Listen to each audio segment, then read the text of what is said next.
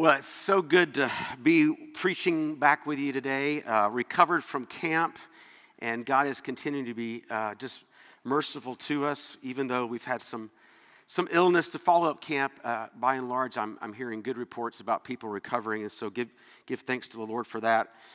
Also mindful that my days of being rector are coming to an end, and my opportunities to preach to you as the rector at Servants of Christ are growing far and few between.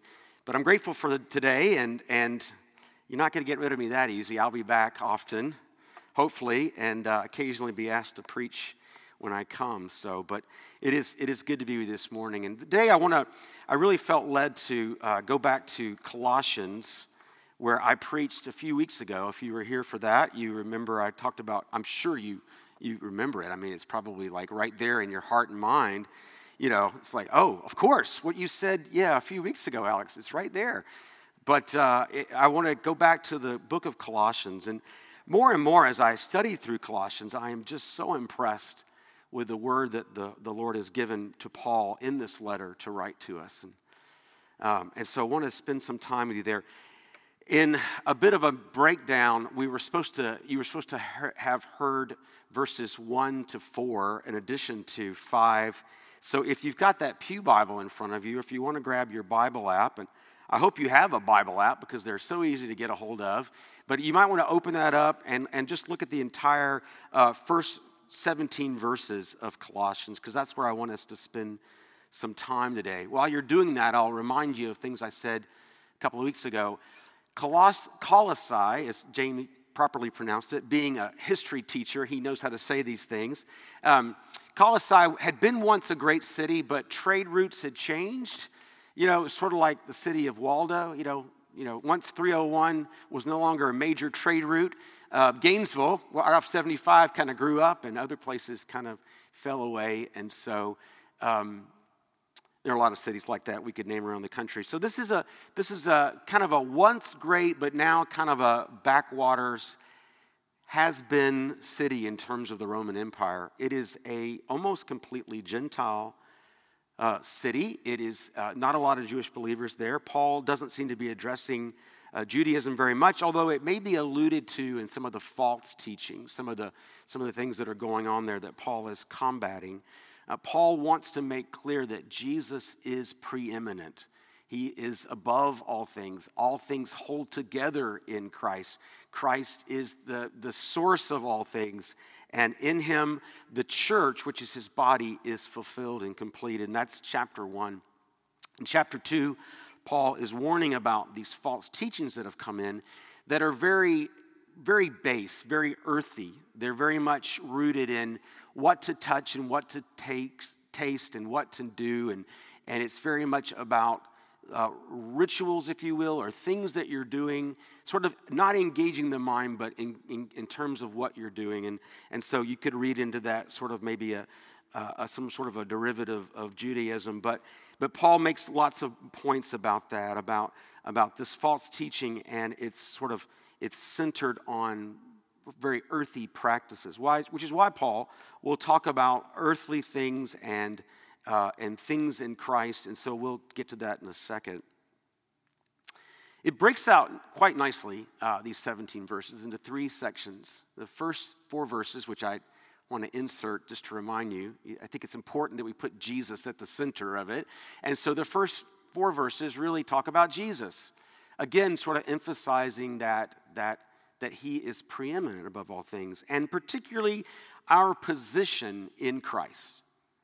And then the next verses that come up are verses 5 through 11, and those are the things that Paul wants us to put to death, or another way to think about it would be to put off, to take off.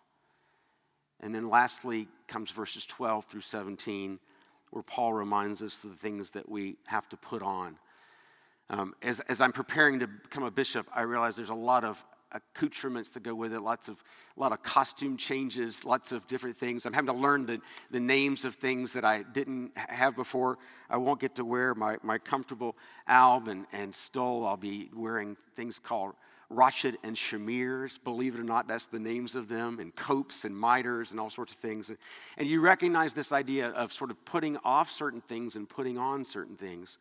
I also think about Mr. Rogers. I grew up with Mr. Rogers. Some of you guys are old enough.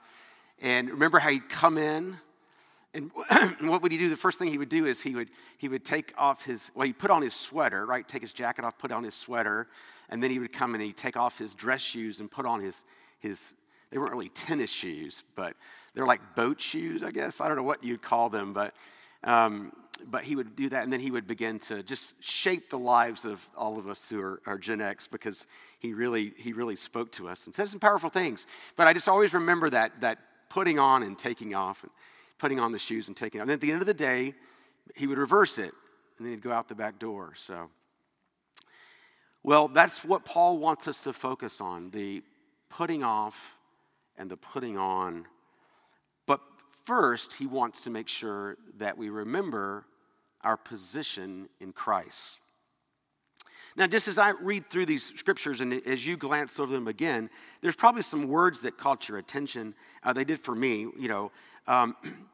set your minds on things that are above, not on things of the earth. A few verses lower, in verse 5, he talks about what is earthly, put off to death what is earthly, and this sort of thing.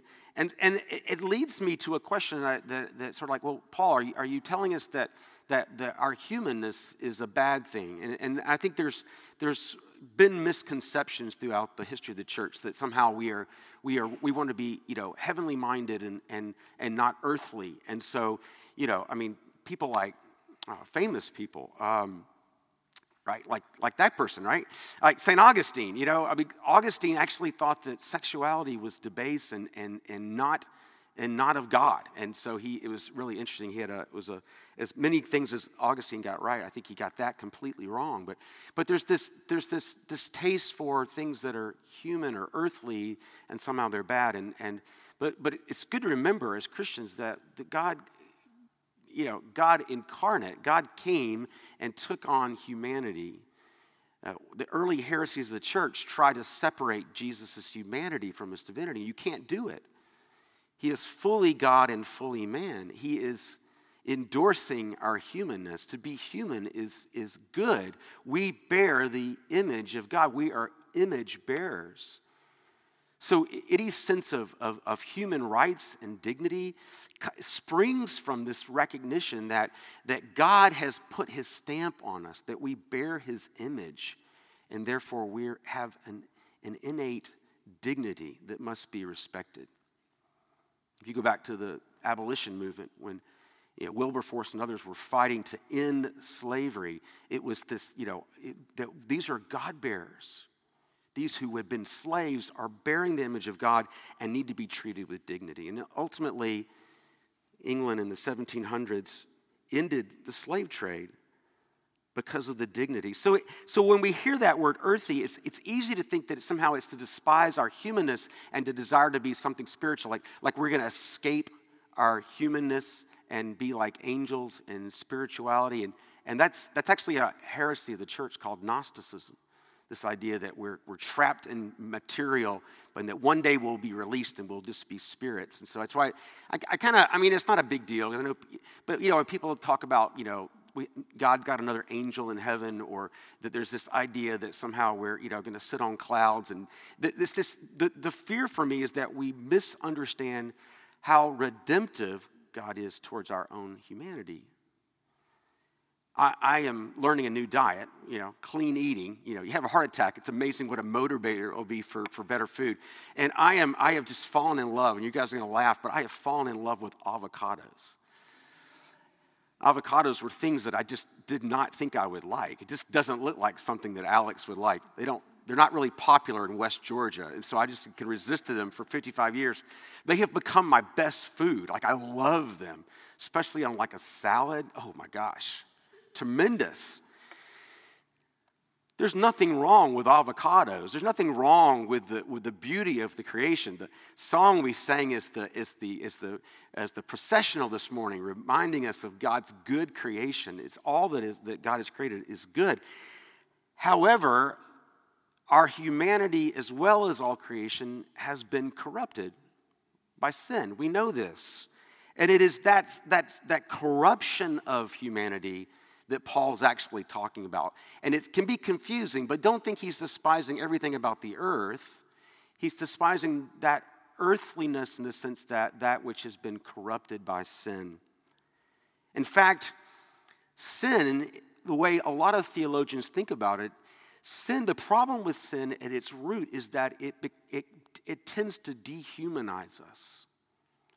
We become so tarnished from that image bearer of God that we actually become controlled by our vices and those things which we give our lives to, and we devolve into a sub or a dehumanizing person.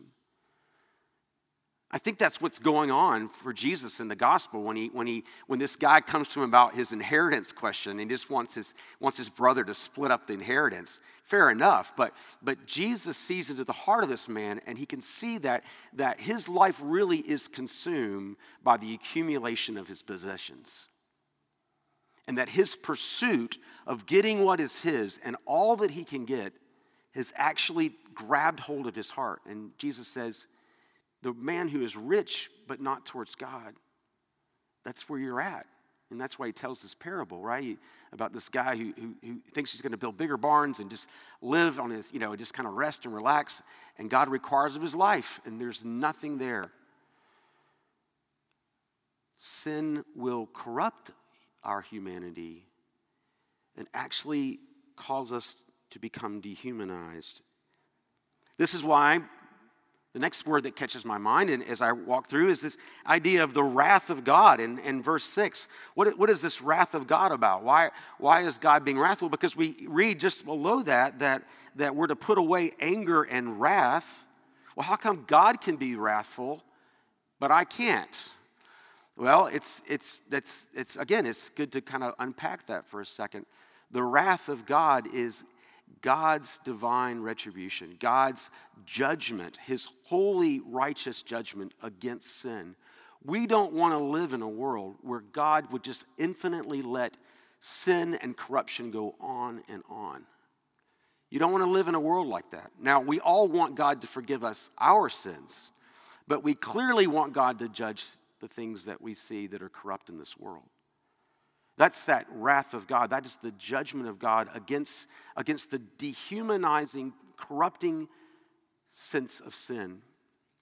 Which is why God in his mercy, once Adam and Eve have sinned against him, have rebelled against his law, he cast them out of the garden lest they eat of the fruit of eternal life and continue perpetually to devolve and become less and less human. A great example of this in the book C.S. Lewis wrote called The Great Divorce. And if you read that, it's a fictional work, but I think Lewis does such a great job of pulling some things out for us. And Lewis, when he talks about those who are becoming more and more hellish, which is sort of his thesis in this book, he says that they are almost like a vapor. They're like living in the crack of a sidewalk, and it's just a vapor that's hardly nothing there, and they're just consumed by their wants and desires. And it's God's mercy to judge those things, and it's also his justice to bring an end to those who will not repent and turn to him and learn what it means to be a redeemed creation, which is what Paul will talk about down in verse 9. Our wrath, in contrast, it's the same word in the Greek, but our wrath is more like rage, our revenge. That's wrong, and you're going to pay the price. It's me taking into my own hands when I see the person that's not disabled parking in the disabled spot. It's me desiring to go across that parking lot and tell that person one thing or another, right? And I feel very righteous about it, but I don't know all the facts, which Jody reminds me of, which constrains me as well as the Holy Spirit. Very different. God's divine retribution versus our rage. Things above, not things of the earth, the last word that kind of jumps out at me. Again, this kind of idea, are we to think, only of, turn your eyes upon Jesus. Remember that hymn? Look full in his wonderful face, and the things of earth will grow strangely dim in the light of his glory and grace. God is in the process of redeeming our humanity. It's a little bit of a caution for me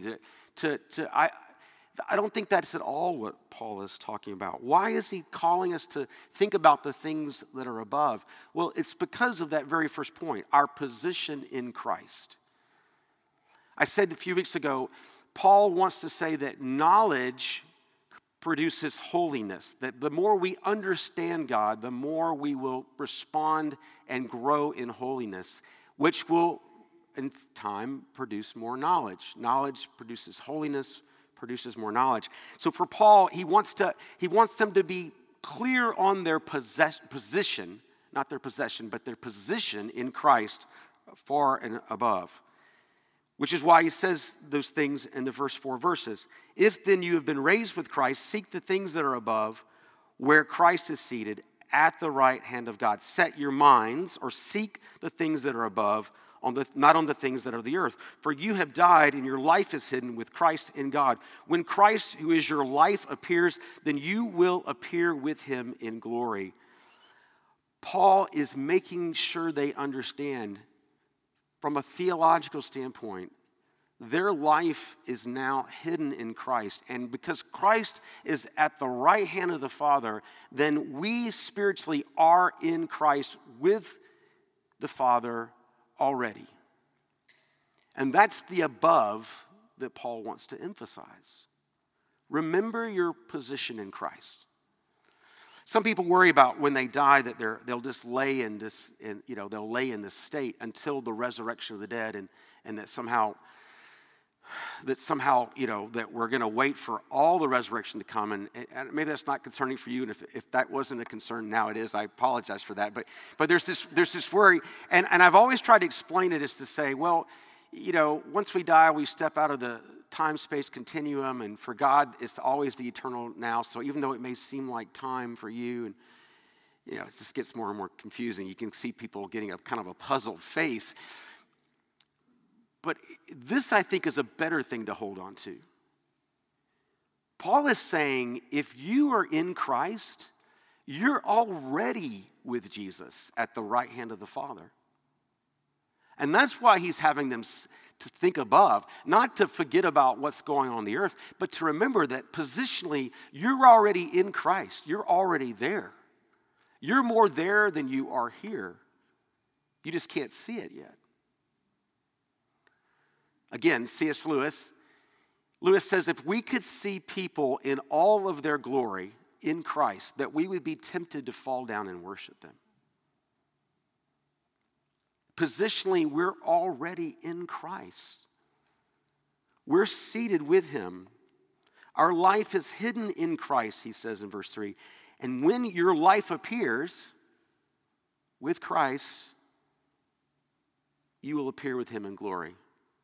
You'll be seen for the weight of who you are, what God has accomplished by grace in your life because you have responded to him by faith.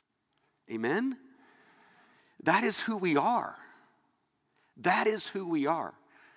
So the minute you close your eyes in death, you're with him because you were already 9/10 of the way there anyway. You just don't look like you're there yet from a human standpoint. But spiritually, we're positioned in Christ. That is so very essential to Paul. That is extremely essential because that frames everything that then he calls us to put off and put on for the rest of these verses. You see why I wanted to go back to do those things. We need to understand that this is not about you making greater effort, doing a better job of being a better Christian by, not talking back to your parents and by being more honest on your taxes. It's not just you doing it better, willing yourself better. This is about coming to a recognition of where you are in Christ and what Christ has set you free from and what he is doing in your life and responding to that holiness. N.T. Wright, theologian, Anglican bishop from England, Wright says that we don't understand who we are in Christ. We won't until we reach eternal glory. But he said that there are countless people, Christians, who have become nameless to history, who've accomplished kingdom work that will never be seen in this world, but one day will be revealed for what it is. Just think about Paul. Paul was rejected by the Greeks because he wasn't articulate enough. He wasn't good enough at rhetoric, and so he's despised by the Greeks. He's despised by the Jews as being a traitor because Paul has now become a follower of Jesus who claimed to be the Messiah, and so he's despised by the Greeks. He's despised by the Jews for the most part.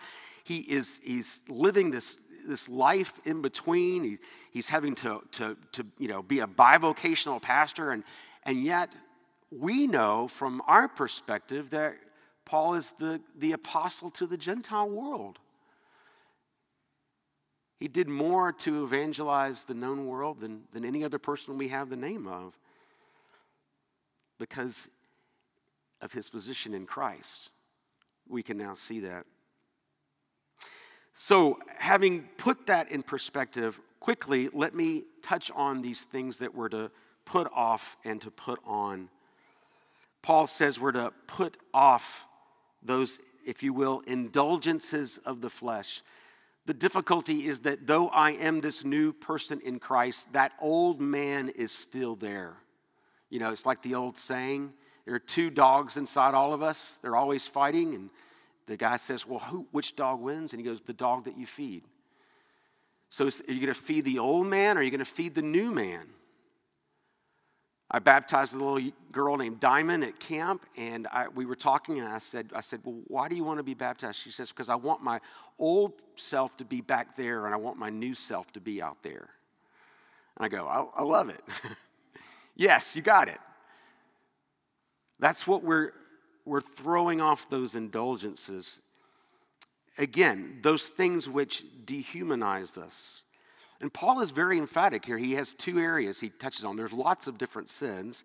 He doesn't really touch on pride, although he could. That would have been a helpful one as well. But he talks about sexuality, and he talks about anger as two. And if you just look at that list for a moment, if you just kind of run through there, putting off death, starting at verse 5, sexual immorality, impurity, passion, evil desire, covetousness, which is idolatry. If you reverse that order, it's interesting because you see the pattern. I think you can probably relate to this. You begin with covetousness, which Paul says is idolatry. You see something that you want that you don't have, and you desire it. That's what covetousness is. I wish I had my neighbor's fill in the blank. And so it begins with a thought, which Paul says becomes idolatry because we become to think that that's the thing that will make my life good. If I have that, I used to think that Ford Raptor, pickup truck, that would make my life complete, right? Preached about that, so now I'll never be able to have one. So, but that's that idea. But then that leads to covetousness. Then evil desire. We begin to have evil desires, wrong desires. What I would do if I got that which I desire. Backs up to passion. You begin to be controlled by your passions. It becomes to be the thing that consumes your thoughts. Then you begin to do things that are impure. And ultimately, you find yourself in sexual immorality. These are not things to be played around with. These are things to be taken seriously. There's no such thing as harmless sexual sin because this pattern builds. That's the danger of pornography, frankly, because it builds and it builds and it builds in the lives of human beings. And ultimately will give way. There are men I've visited who have done horrible things they never imagined, and it began with harmless sexual sin, quote unquote harmless. Paul says, for these things, the wrath of God, we've already kind of talked about that. Then he moves on to anger, which is interesting because those are the two that he talks about. Anger, wrath. We've already talked about the word wrath. Malice, that's basically when you want something bad to happen to somebody else. So I had to confess there's a football coach that I kind of had malice in my heart towards, but I've repented, of that. Joking but not joking. Slander, where you actually begin to want to do something that brings harm to people, harming of their reputation, and obscene talk. Now, I'm not trying to discount the fact that we need to clean up our sailors' mouths, right? Our potty mouths. But I think what Paul is really getting at here is obscene talk where you begin to speak curses or damning things over people. Which, if you think about it, when you really get in someone's face and you cuss them out, you're beginning to dehumanize them, right? I mean, that's pretty clear. The same is true with sexual sin. I mean, when we give ourselves to sexual sin, the human being that we see becomes just an object of sex. We dehumanize the human person. And so in both these things, I believe you can see that Paul is really warning about these things which dehumanize, which corrupt our humanity, and which Paul says, because you've been put in the position with Christ, you need to put those things off. And here's the important thing. Because you're in Christ, you have the power to overcome them through Christ. Christ can give you the victory over these things in a way that you probably never could. You definitely never could before Christ. And that's what Paul talks about in Romans 6, 7, and 8. But that's for a different sermon. The other thing I want to mention here is that Paul talks about all these different things. Verse 11, here there is no Greek or Jew, circumcised or uncircumcised, barbarian, Scythian, slave, free, but Christ is all and in all. There is a sense in which Paul wants to point out that by nature, our cultures tend to fuel these things, these corrupting practices.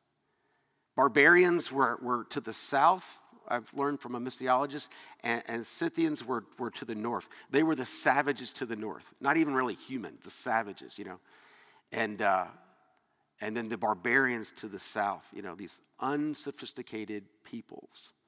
You can fill in the blank in our own world. But Paul says in Christ, we need to remember that in our position in Christ, we've been brought to a different place. And so to be in Christ is to begin to attack and challenge those things that we've just taken as, we've just taken.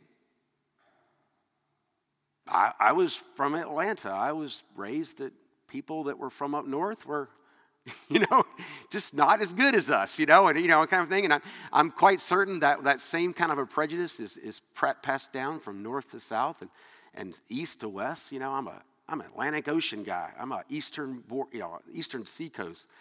There's a reason those are flyover states, and then California, let's don't even get started with all that.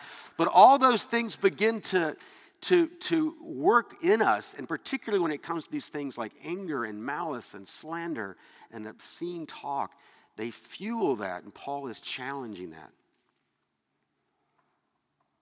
Lastly, Paul says, not only put off, but put on. Put on as chosen ones, holy and beloved.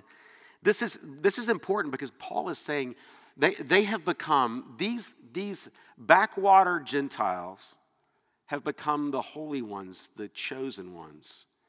So that title, which was in the Old Testament reserved for the Jewish people, has now been extended to even these people at Colossae. Their position is in Christ.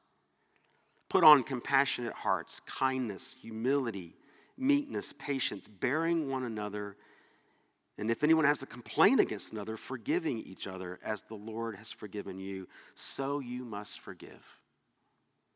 And above all these things, put on love, which binds everything together in perfect harmony. And there Paul is talking about the self-sacrificing nature of God's love.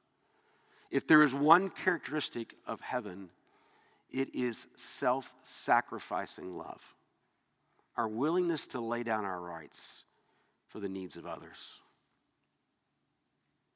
And let the peace of Christ rule in your hearts, which indeed you are called to in one body, Be thankful. Let the word of Christ dwell in you richly, teaching and admonishing one another in all wisdom and singing psalms and hymns and spiritual songs and thankfulness in your hearts to God. And whatever you do in word or deed, do everything in the name of the Lord Jesus, giving thanks to God the Father through him.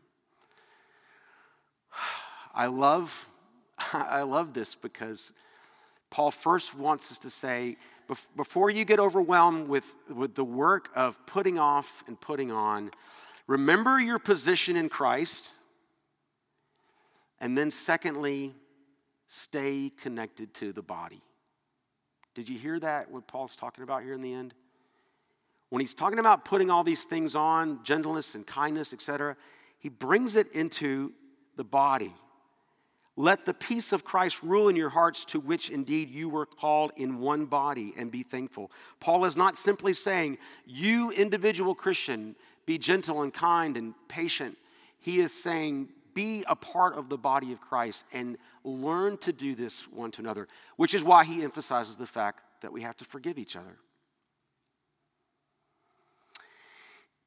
As I prepare to lay down the mantle, take off the stole, and I'm still processing it all, this is my prayer for servants of Christ.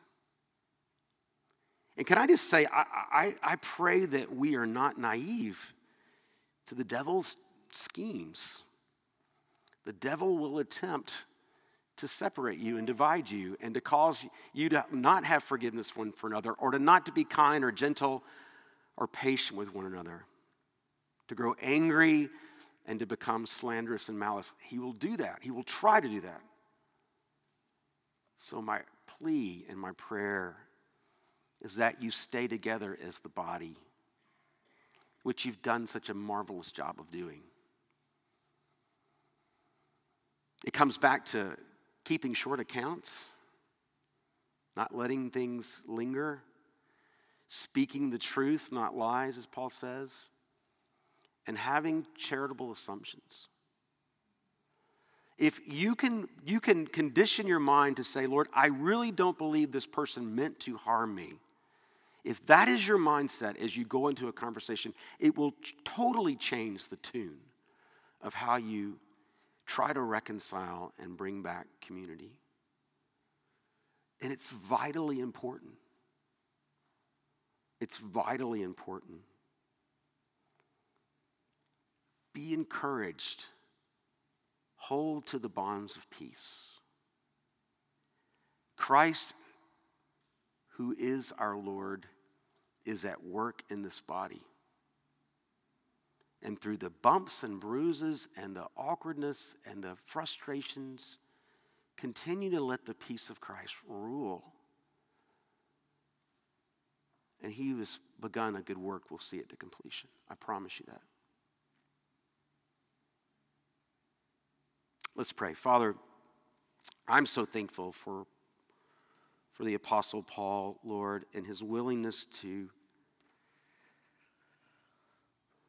be so bold as to call the church at Colossae to live in holiness, given their understanding of their place in Christ. Lord, will you continue to be merciful to the body of Christ here at Servants? And will you continue your work? May your Holy Spirit continue to bless and nurture relationships. And Father, I pray that we would be on guard against the schemes of the enemy, the evil one, to divide and to cause confusion or misunderstanding. Lord, I ask your blessing upon Father James and the other clergy, Ramona and Jose and the vestry, as they continue to discern your will for the future of this parish.